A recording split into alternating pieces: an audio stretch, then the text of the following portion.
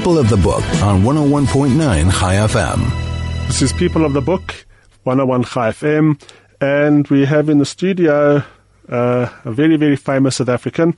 We have Jonathan Shapiro, known to everybody as Shapiro. He is launching his new book, which is a compilation of, it's 156 political cartoons from the last year. It's Hasta La Gupta Baby, and it is in the shops at the moment. Welcome, Shapiro. Thank you. Thank you for having me with you. To let everyone know, Shapiro was born in 1958. He went through architecture at UCT, conscription, activism, detention, and a Fulbright scholarship to New York before establishing himself as South Africa's best-known cartoonist.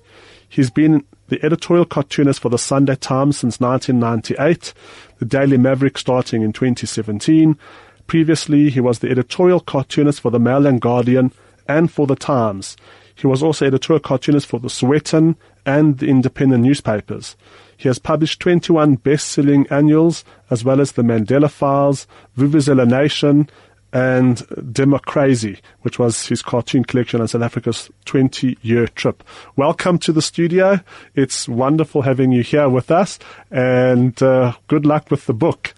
Oh, thank you so much. And as you said, 21 previous albums, and this one is actually the 22nd. I can hardly believe it. The first one I did is in 1996. I had a wonderful quote from Madiba on the back, and always try and encapsulate the year in the books. There's something about the look of and the title that sort of talks about the past year and the era that we're living through.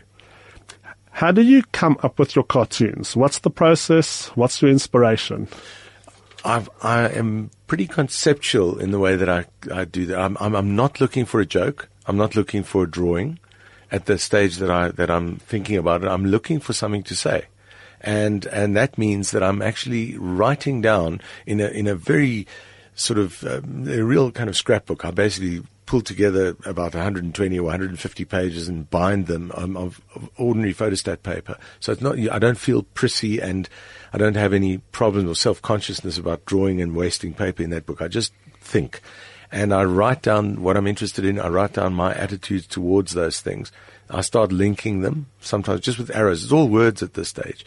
And then some of them start to link together, and I start to think, well, maybe I could say something about both things if I do a sort of a sitcom that will be a wordplay with ordinary scale people, or it could be a conceptual thing that then I start to think, how could I say it? Could I say it conceptually? Like, let's say a person is a bomb, or that's a conceptual thing. Where a sitcom is like you and me sitting together, proper scale, and everything else done to proper scale, and it's in the humor or the joke or the observation comes through something that we say, a situation comedy. People understand that.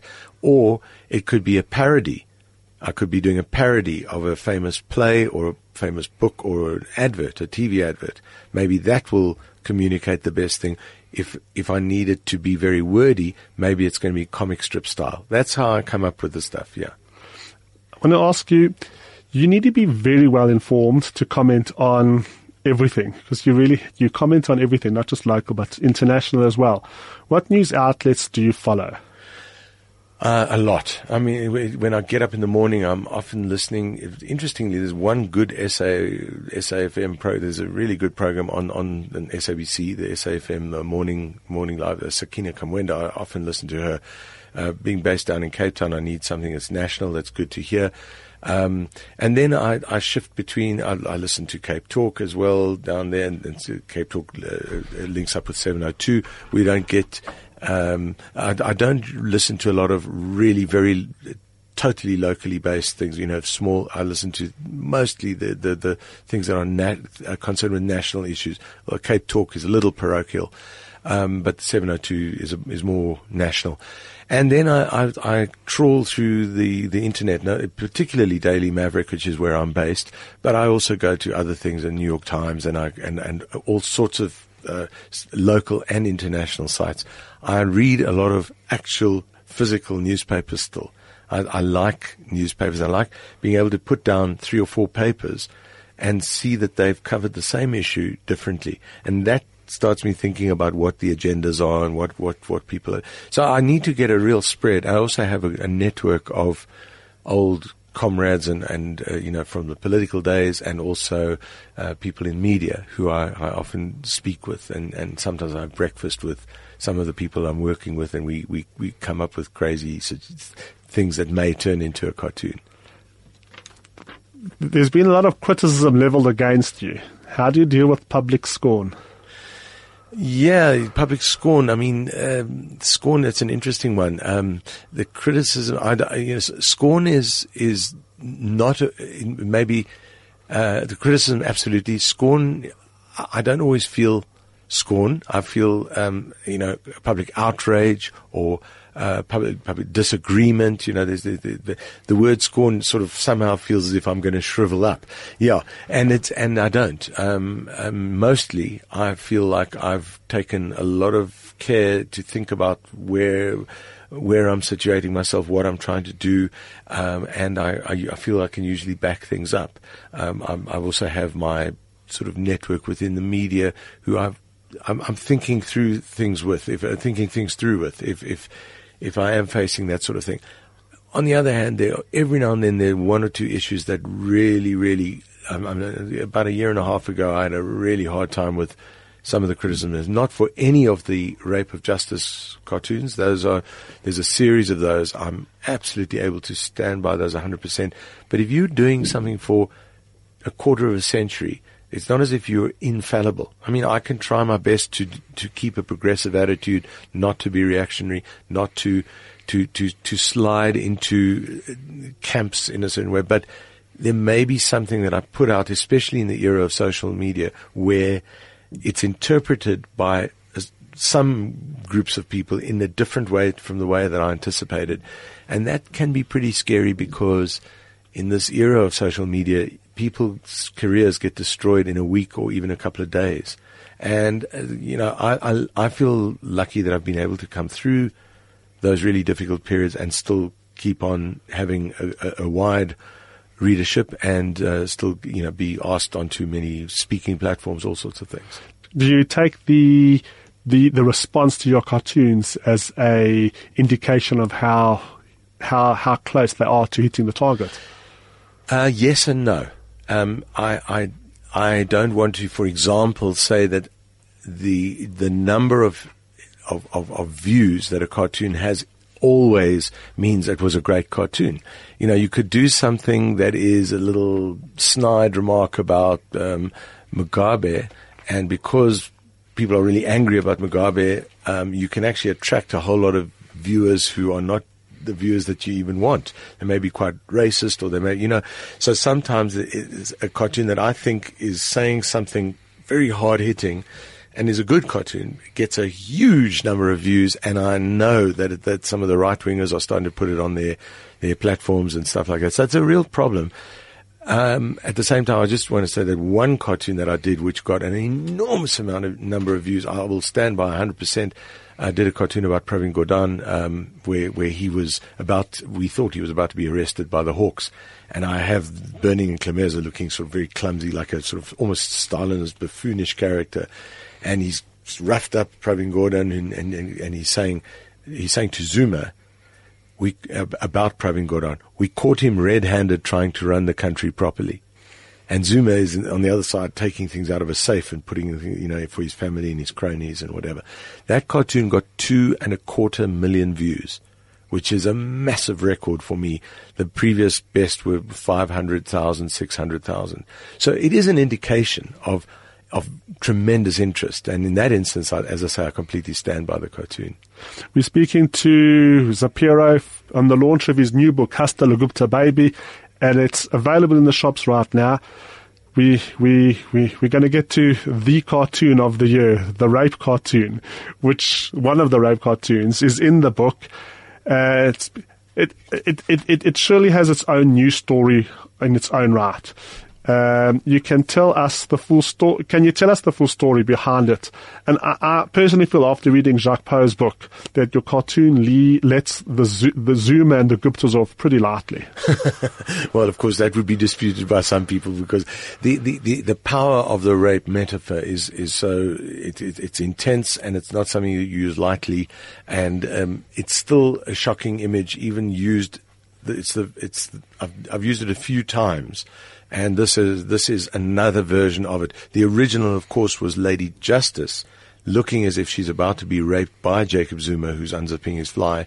This was 2008, and it was before he was president. And holding Lady Justice down were four male figures. It was it was then the ANC Youth League, Julius Malema. It was Gwede Mantashe as ANC. It was Bladen Zamande as SACP, and it was Zwelinzima Vavi as COSATU. Now, of course, that whole alliance behind Zuma is fractured. Malema's off the EFF, Vavi's off in SAFTU, he's out of COSATU. Bladen Zamande has been chucked out of the cabinet, and the Communist Party is not supporting Zuma anymore. Gwede Mantashe is always vacillating one way or the other, and the support for Zuma has waned enormously, but he's still there with his power structure. The point that I wanted to make now is that in the era of state capture, the important thing was to somehow do a cartoon that would show that same thing that Zuma did before he became president to the justice system, and even when he was president, it's actually become the whole country now. So Lady South Africa in the full flag. And Zuma has sort of done the deed, really. He's walking away and saying to Atul Gupta, she's all yours, boss, which is the same thing that was being said in the first cartoon. And there are different people, sort of Zuma, Gupta supporters, holding her down. And that, including ANN7 and New Age, their sort of media stuff, but also the security people, David Mahlobo, and even a woman holding her down, Batabili Dlamini, which is quite subversive to have a woman holding another woman down in what looked like a gang rape scene. So it's a very subversive image, and I did get a lot of criticism again, but I also got huge support. And I think people are feeling, as you felt, that it does reflect state capture. It reflects this looting of the cabal that Zuma surrounded himself with, and the giving out of aspects of government and what government should be about, what the presidency should be about, to corrupt people from other places who have a hand that they shouldn't have in our country. It's a very, very terrible situation. You captured perfectly in one cartoon. 156 cartoons in one volume raises a lot of smiles and smirks. But it's actually a daunting, and it can be at times a depressive read. It is a biting commentary on a very selfish, corrupt and destructive group of leaders that our country has. How do you get up every morning to face the same group of criminals pillaging our beloved country? If you think back to the 80s, and when I started doing political cartoons, I started doing cartoons really intensely in 1983. So I had that period from 1983 through much of 1988. So that's many years of feeling like we would never, ever break that apartheid system. I wasn't doing daily editorial cartoons, but eventually I did have a gig at South newspaper in Cape Town where I was doing 2 cartoons a week. So I was doing P.W. Botha, and I was doing Stoffel Botha, his henchman, and all the various, the Louis Lagrange, the police, and again, it was a situation where you had to keep on finding new ways, new interesting things that would keep people's interest. Otherwise, people say, well, it's hopeless. They're still there. They're the powerful ones. I think as long as you keep thinking and keep working with progressive people outside of the cartooning, in organizations, as there were then and as there are now, and you keep, on your toes, keep thinking of new, either funny or outrageous or just cerebral things to say, people may stay interested, and hopefully they have. We'll be back with Shapiro for more about his cartoonist editorial job and his position as a mirror to South Africa straight after this ad break. People of the Book on 101.9 High FM. This is People of the Book on 101.9 High FM. We are privileged to have Shapiro in the studio for the launch of his book, Hasta la Gupta Baby. It's available in shops at the moment. I want to ask you another question on the people that you draw so intensely in your cartoons. You might not ever have met them, but do you feel like you have a relationship with Zuma and, the shower head and, Trump's now become a real presence in your cartoons? Do you have in your mind a relationship and a feeling of, I don't know, closeness, but some bond to these characters? That is such an interesting question, and it's not a question that I don't think I've done many interviews. I don't know, no one's ever phrased it like that. I really like that question. In a way I do, because what's happening is that you're almost creating a parallel universe. So if you did, I don't know if you ever remember the Superman comics from early days. There was a parallel universe called Bizarro, the Bizarro world, where everything was kind of cubed and not quite rounded, and it was quite rough and odd. And there's Superman here, and then there's Bizarro Superman there, and there's Supergirl, and there's Bizarro Supergirl. And in a sense, the cartoons they sometimes take on a persona of their own. And I have that relationship with the cartoon, and occasionally I've met the person, so there's a weird relationship. I mean, let's say I knew Trevor Manuel very well, and I'm doing cartoons about him, and he's got a different look in the cartoons. You sort of grow into your cartoon. Trevor Manuel and Kara Asmal both used to complain to me that I drew their noses too big, which is also very ironic, I'm Jewish, I've got a pretty big nose, big schnoz myself, and there I'm drawing these two people from different ethnic backgrounds, also with big noses. And I had an actual relationship with the real person, but then there's another thing in their cartoon persona becomes something else. And Jacob Zuma certainly, with that shower and with the sort of, as I started to pull his eyes further apart, which is almost, it looks a bit shifty, and then I found that thing with the double bump. I think Dr. Jack simultaneously did the double bump. We did that together. But now with my shower, my Zuma is probably different from anyone else's Zuma, and he lives in that parallel universe, and I do have a relationship. By the way, I just met Julius Malema, Juju, at the Daily Maverick gathering. And I had one of the figurines. I've actually got them here. I should show them to you. But I went up to him as he came off stage. He doesn't know what I look like. He's one of the politicians I haven't met. And I sort of accosted him, and he said hello. And I said, I'm Shapiro the cartoonist. Oh, that's you. And he was actually quite personable. And then I showed him this figurine, and he laughed his head off. But then he said, you've got to do a new one because it's too fat. So, there's almost a sort of a vanity that you don't expect. They're kind of political figures, but they're also just ordinary people. And it was actually quite a fascinating encounter. How do you view yourself as a South African? This is Chai FM, so I'm going to ask as a Jew and also as an international citizen, because you do have an international voice. In terms of my identity, I'm very much, I have a strong identity as Jewish by virtue of my background, my family, and ties into the Jewish community and all of that. But I'm not. In terms of the religion, I'm not observant at all. So my primary identity is as a South African, but I certainly can't get away from, nor am I trying to get away from, the fact that I'm also a Jew. And there are many people like me around the world who there's a certain element of humanism, there's a certain element of a certain kind of intellectualism, and hopefully among some of us, an element that has a great concern for justice.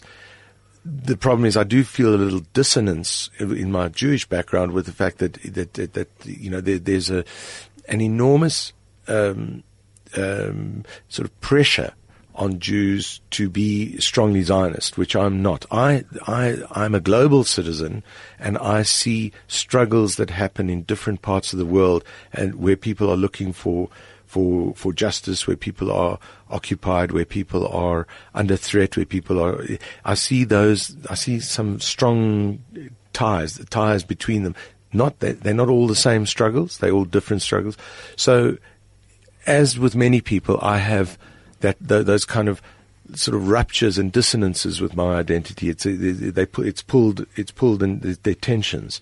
But I'm most certainly a South African, a global citizen, and a Jew who's sometimes at odds with some other people in the Jewish community. Also, sometimes very much in concert with other people in the Jewish community. It's a very nuanced answer, but I hope it sort of says what I feel. We like nuance here. This is a book show. This is a book show. Yeah. You make very sharp comments on international events as well as local ones.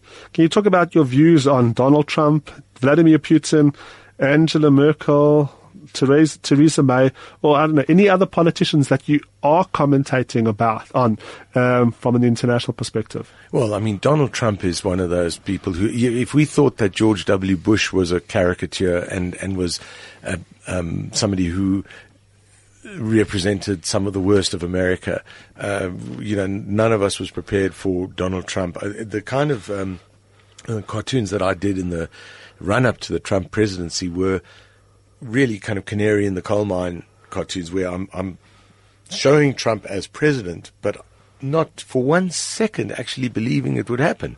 So, I mean, a year before, no, it's more like 20 months before Trump became president, I had a cartoon of South Africans feeling down about themselves, and they're watching TV, and then they suddenly get a great laugh, and they see President Trump of America.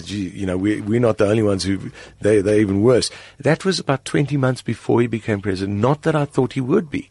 And then about a year before, I had him coming as one of the cartoons that is in this book. He's the sort of creature that comes up, the nightmare on Pennsylvania Avenue. He comes up through the White House, this sort of giant worm thing. And so I despised the man. I grew up. I lived in New York for 2.5 years at the end of the 80s. And I was studying, I won this Fulbright scholarship in a fantastic period. And I got to know Trump, and what he was all about long before most South Africans did. So I despised everything that he stood for and could not believe. Somebody like Angela Merkel, isn't it amazing that in Europe, after the atrocities of the Second World War and after the Holocaust, that moral guidance in Europe, the sort of leader of the free world, comes from Germany, no less than Germany, somebody from East Germany, Angela Merkel, who's been a humanist, who's had a really strong approach to trying to find solutions to immigration and whatever, and he's a very sane person. Weird irony to imagine that after the atrocities there. So that, I have an interesting take on, I mean, to me it feels fascinating that she's so interesting in that way. Theresa May, I think she's weak, and I think the British are absolutely crazy to split off from Europe. The Brexit, I do develop attitudes towards all of them. And the Russians? Oh, Putin! I haven't said. Oh, Putin is the evil empire. I mean, Putin. Yeah, he's got a hand in so much of the bad stuff that's happening everywhere, including here in South Africa. The nuclear deal that David Mahlobo has been put in position for, Zuma's corrupt cabal that is linked in with the Russians, also that's linked in with the Chinese in a different way. The Chinese will sort of, in a way, get wherever they can get in Africa, but Putin is really bad news, and he's taking almost the worst of the sort of Stalinist control mechanisms with the worst excesses of capitalism, and becoming an oligarch along with other oligarchs, and also there's huge numbers of journalists being killed in Russia compared to any other major country in the world. It's major supposed democracy. He's a terrifying personality. I often joke that good newspapers have a contract with the angel of death, and they just happen to knock off interesting people every week. So there's always an interesting obituary. I don't know who you have a contract with as a political cartoonist, but somehow the world just keeps throwing up these larger than life politicians who are absolute caricatures. It's the beyond belief. Yes, if anyone had write a novel, no one would invent a Donald Trump or a Putin. Yes, exactly. You hand these people to comment on a daily basis. Well, one of the things I find slightly more difficult than people might imagine is that when you get people who are so over the top, and when you get situations that are so surreal as that, then it's not as easy as you'd think to do something with them in cartoons. Because if you simply say what is happening, you're not layering it with your own opinion or with a twist or with something else. So you've got to be almost a jump ahead. And that's one of the biggest difficulties that I have as a cartoonist. To be one jump ahead. But so far, over 21 annuals and a quarter of a century, you still are you're one jump ahead. We're speaking to Shapiro in studio on People in the Book, and his new book, Hasta la Gupta Baby, is available in the shops. We're discussing the book and politics and the world of editorial journalism because the book is being released right now. What are your thoughts about South Africa's future? One thing I'm not, people are asking me things, a lot of things like that at the moment, of course. And remember this, people ask me stuff like that about Polokwane and, when Zuma was coming in and et cetera, et cetera. I'm not a crystal ball gazer. I'm more involved in what is happening now and whether I can make any difference along with other people of like-minded or people fighting against things, people exposing things, people exposing the hypocrisy. I'm not necessarily up for major predictions because, first of all, you're probably going to be wrong one way or the other. But it's not just that. It's like I don't really see the importance for me in making major predictions. Occasionally in the cartoons, I'll make a real hyperbolic, an exaggerated prediction or a hypothetical prediction of what will happen if we keep going this way. That's sort of what science fiction is like. It's like science fiction is just fiction using something set in the future, which you suddenly realize the world has come to a cataclysmic thing because everything blew up in a nuclear holocaust or whatever, and they're saying, well, don't go that route. And, these human dynamics are still in play there. And that's, I suppose, I'm more involved in the human dynamic now. I'm less, I do say that, if you think about the next few months, I really don't have faith in the ANC, candidates that they've put up. I obviously much prefer Cyril Ramaphosa to Nkosazana Dlamini Zuma, and I don't think the others have much of a look in. But that said, I think really the ANC is morally a spent force. It really, unfortunately, there are great people in the ANC still, people like Pravin Gordhan, but they're a spent force. And I think that the fracturing is what is going to be interesting. I think it's interesting that Makosi Khoza is forming a new party. I'd love to see a coalescing around not only her party, but other things outside of that. So that's what I'd like to see. But I'm not saying that I'm not making a grand prediction. Do you ever see a direct result in current affairs from your cartoons? I see little bits of effects, but cause and effect directly from one cartoon, very hard to say. I will say, for example, that the Rape of Justice, the original Rape of Justice cartoon, firstly, what was fascinating is every single person in that cartoon, every one of those males that I represented, actually appeared to react in some way to the cartoon on public platforms. So that definitely had some impact. The only person who didn't react was the metaphorical Lady Justice. And of course, Lady Justice metaphorically, did get raped, as Zuma was. In fact, those charges were dropped for the period in which he could become president, and maybe they'll come back, maybe they won't. Also, that cartoon got put into something called by Victor Navarsky in the United States. He has a list of 20 cartoons that changed the world, and in his view, these are cartoons that had a major impact on their society in the time in which they were drawn over the last 200 years, and that cartoon is in at number 15.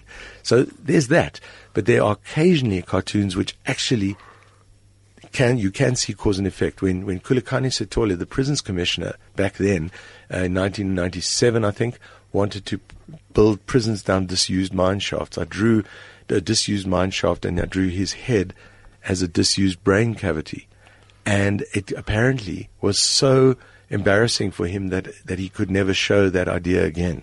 So whether or not the idea would ever have taken root, so to speak, but I don't know. I don't think so. But at least the cartoon was part of what sank it, so to speak.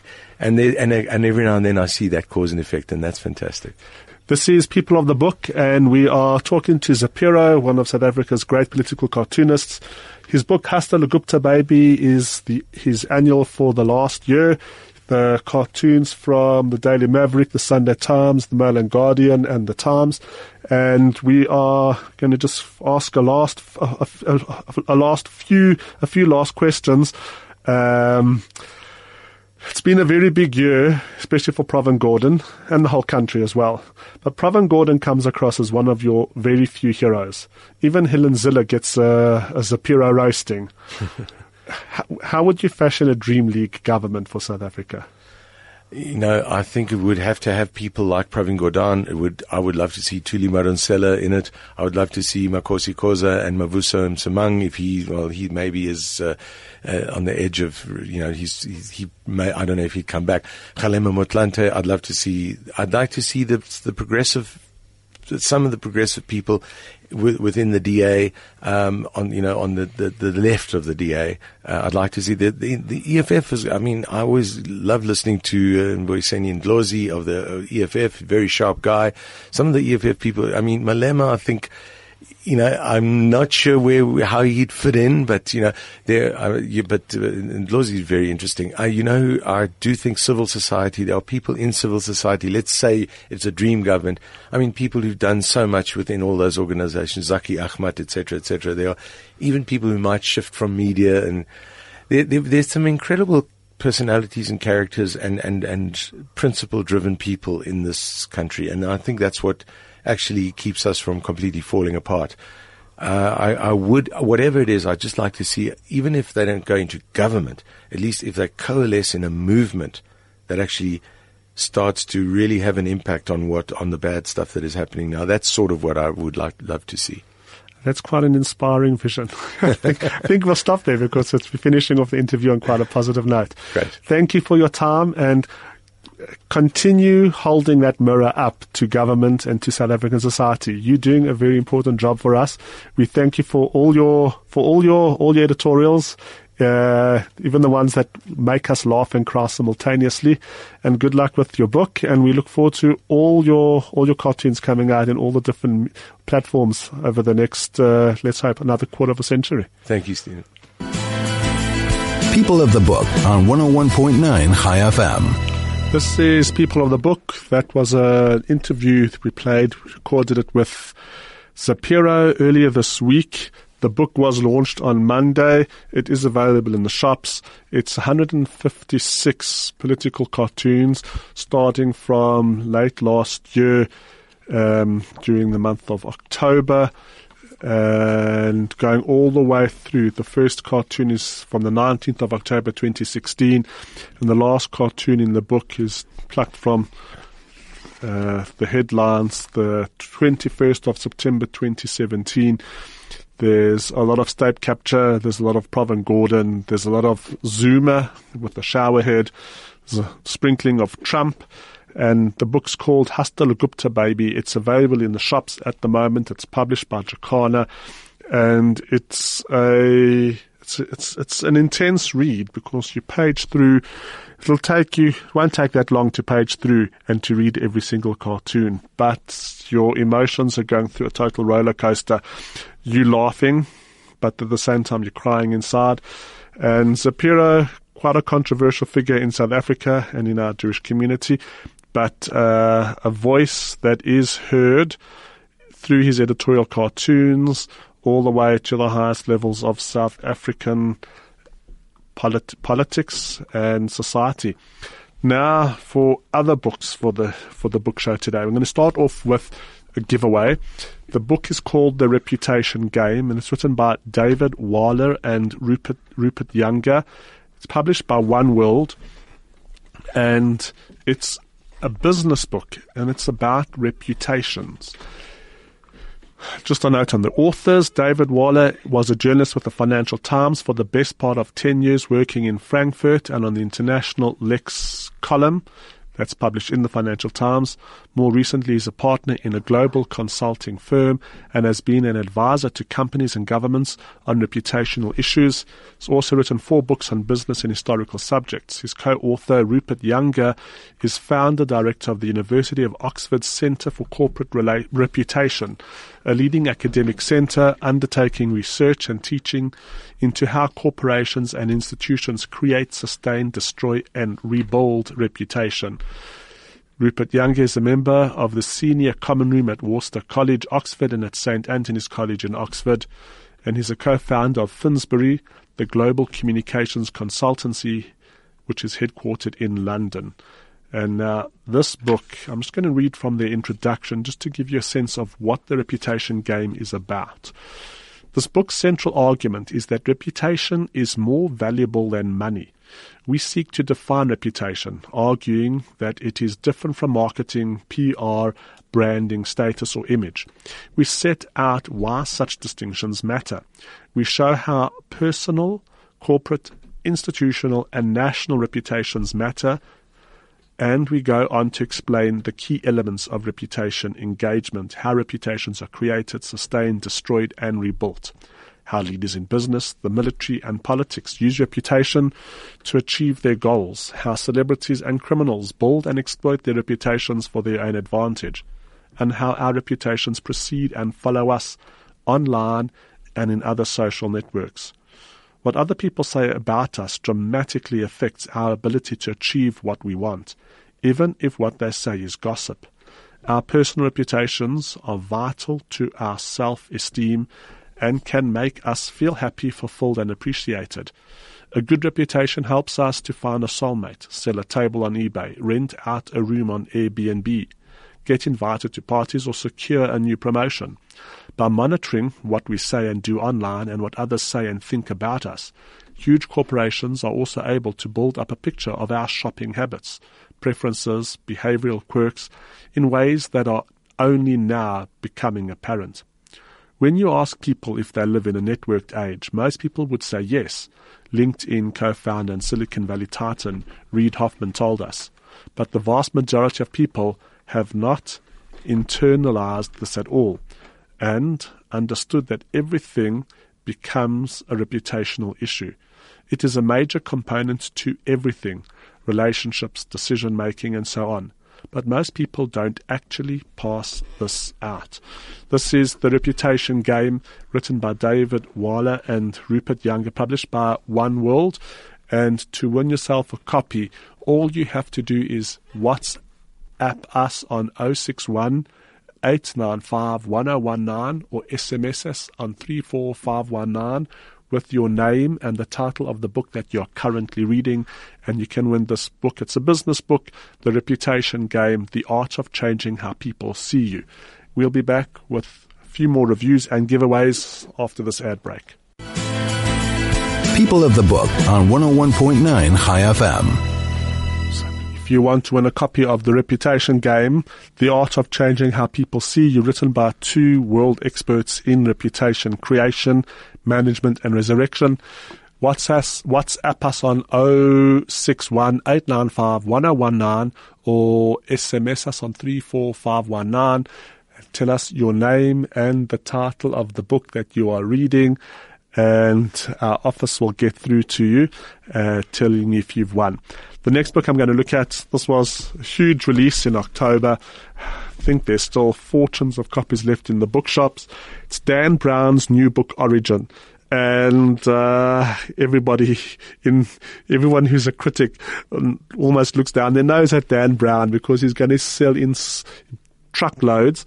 And the general feeling is that it's very commercial fiction. But I really did enjoy the book. Dan Brown for once got beyond his conspiracies, and he's looking at a real issue in the world today. Instead of conspiracies, there's no Illuminati or secret Catholic organizations that are trying to control the world or being set up to control the world. He's really looking at artificial intelligence and the sweep of science and the clash between science and religion. The book is set in Spain, and unique for a Dan Brown book. The action happens all within one country. There are no late-night secret flights taking off from one military base to another in order to avert an absolute catastrophe.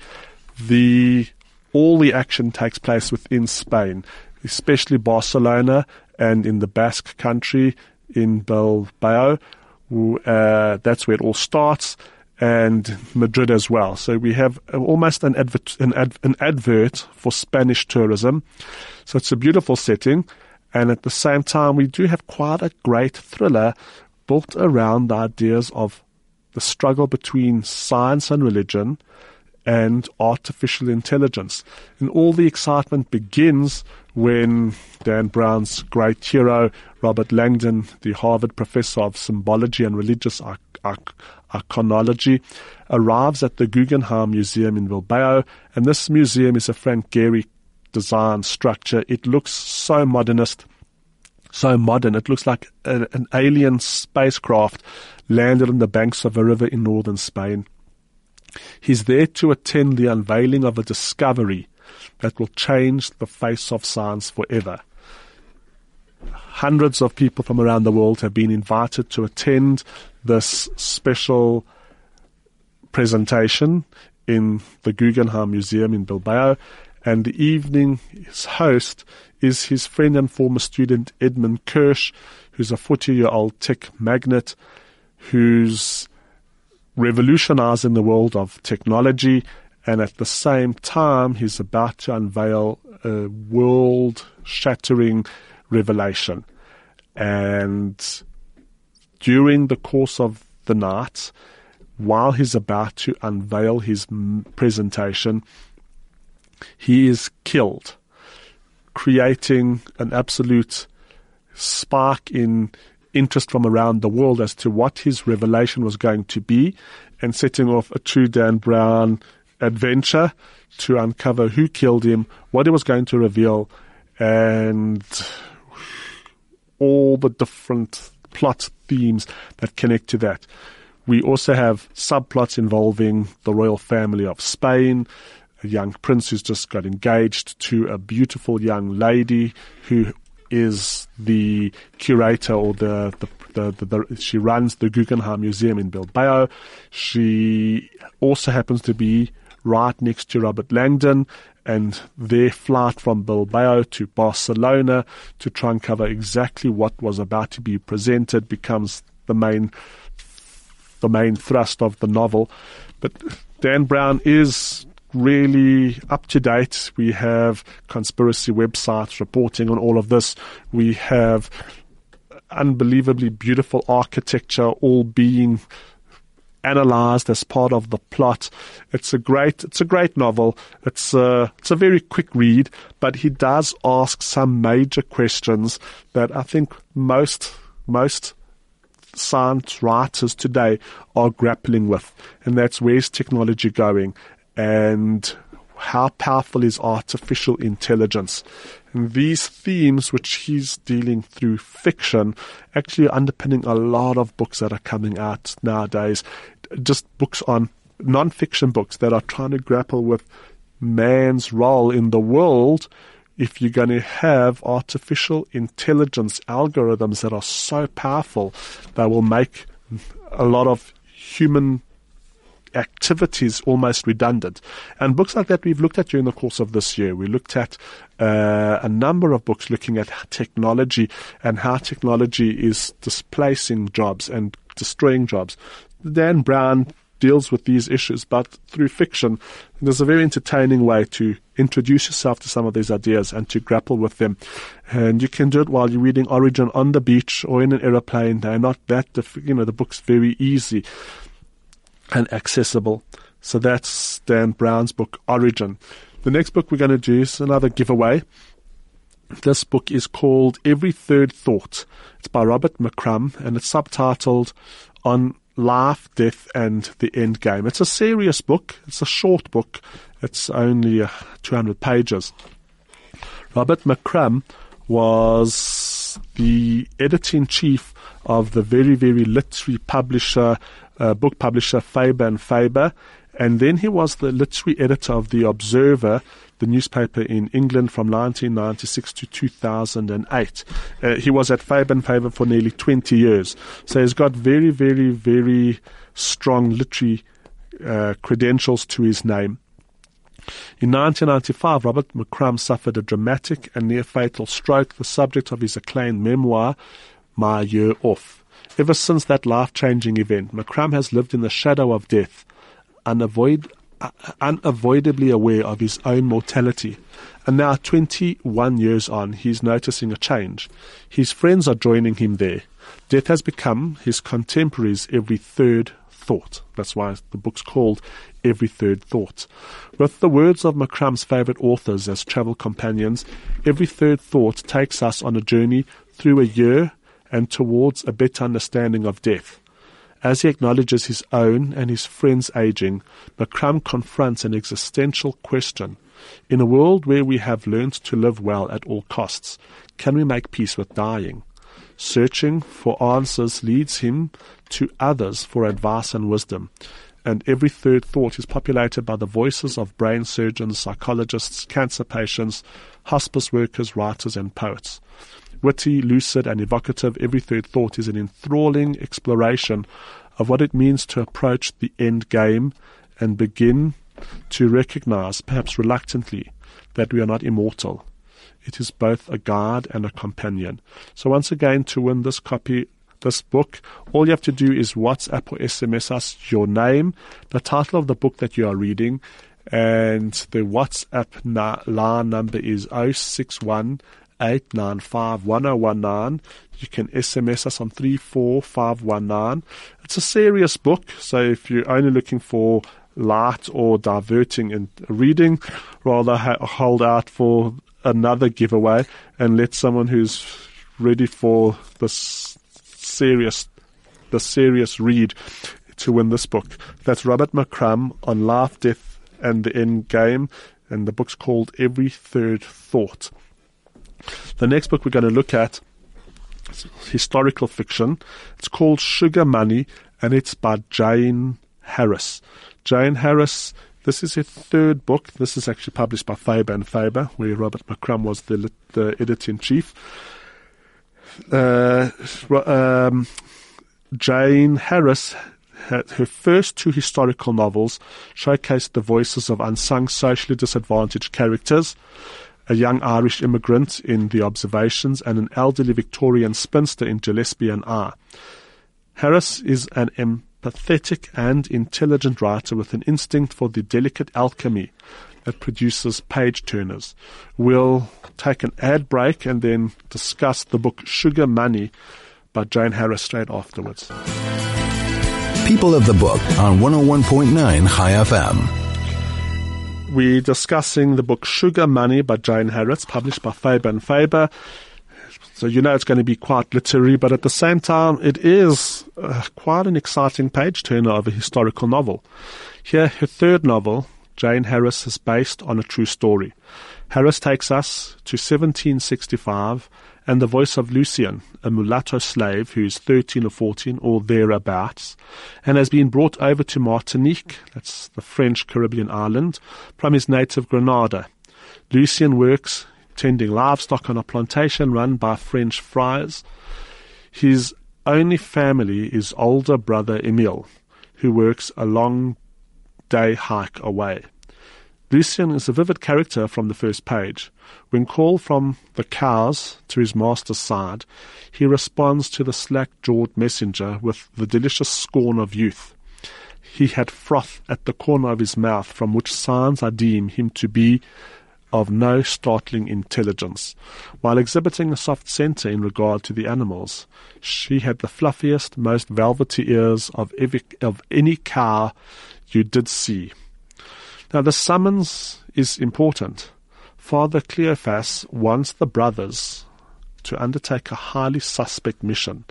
They must return to Grenada, which has been taken over by the British, and smuggle back 42 slaves, former properties of the friars, but currently claimed by the the English invaders when they took over that island 2 years before. Celeste, who's Emile's former sweetheart, is among the 42 slaves.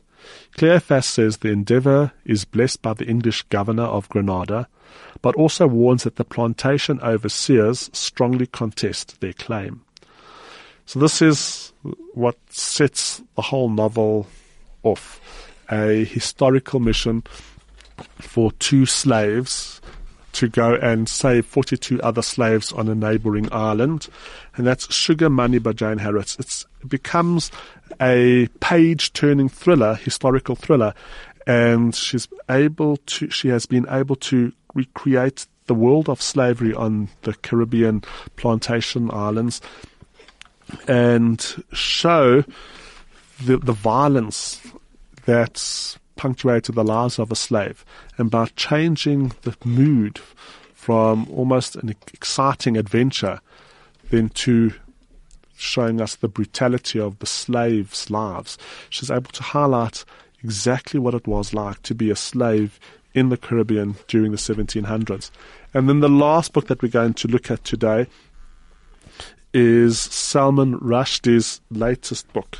It's called The Golden House. Now, Salman Rushdie is one of the world's most highly recognized English authors, or people writing in English. He's originally from India, and that informs all of his fiction. And he is super intelligent. So sometimes when you read a Salman Rushdie novel, you actually have to take a break, because it's the literary equivalent of eating too much Black Forest cake. It's just too rich. His puns, his jokes, his cultural references are so vast and so rich. They just keep coming that you actually have to take a break and just let it assimilate in your mind. That's how I found Salman Rushdie. The book is called The Golden House, but whatever book you read from Salman Rushdie, it really does pay. It really pays off the effort that you invest in the book, because you see how he layers his stories, how he deals with clash of cultures, how he brings everything possible, every cultural reference possible onto the page. The book's called The Golden House. When powerful real estate tycoon Nero Golden immigrates to the United States under mysterious circumstances, and it only becomes clear later on where he's immigrated from, but Salman Rushdie being from the Indian subcontinent, you obviously know that his main protagonist, Nero Golden, is an Indian, and he's immigrated to America from India. Nero and his 3 adult children assume new identities, taking Roman names and moving into a grand mansion in downtown Manhattan. Arriving shortly after the inauguration of Barack Obama, he and his sons, each extraordinary in his own right, quickly established themselves at the apex of New York society. The story of the powerful Golden family is told from the point of view of their Manhattanite neighbor and confidant, Rene, an aspiring filmmaker who finds the Goldens the perfect subject. Rene chronicles the undoing of the House of Golden, the high life of money, of art and fashion, a sibling quarrel, an unexpected metamorphosis, the arrival of a beautiful woman, betrayal and murder, and far away in their abandoned homeland, some decent intelligence work. Invoking literature, pop culture, and the cinema, Rushdie spins the story of the American zeitgeist over the last 8 years, hitting every beat. The rise of the birther movement, the Tea Party, Gamergate, and identity politics, the backlash against political correctness, the ascendancy of the superhero movie, and of course the insurgence of a ruthlessly ambitious, narcissistic, media-savvy villain wearing makeup and with coloured hair. In a new world order of alternative truths, Salman Rushdie has written the ultimate novel about identity, truth, terror and lies. Some people find it brilliant. Other people might find him almost, too rich, as Black Forest Cake is. But it is a brilliant and heartbreaking novel that is not only uncannily prescient, but shows one of the world's great storytellers working at the heart of his powers. That's Salman Rushdie. The book is The Golden House. And just to finish off, all the books that I've reviewed today have been posted on our Facebook page. All you have to do is go to Facebook and search for People of the Book on 101.9 Chai FM, and then you will find all the books that we've reviewed today, mentioned today, and have been mentioned on the show for the last almost 2 years on the site. We have more giveaways next week, and until then, good Shabbos and continue reading.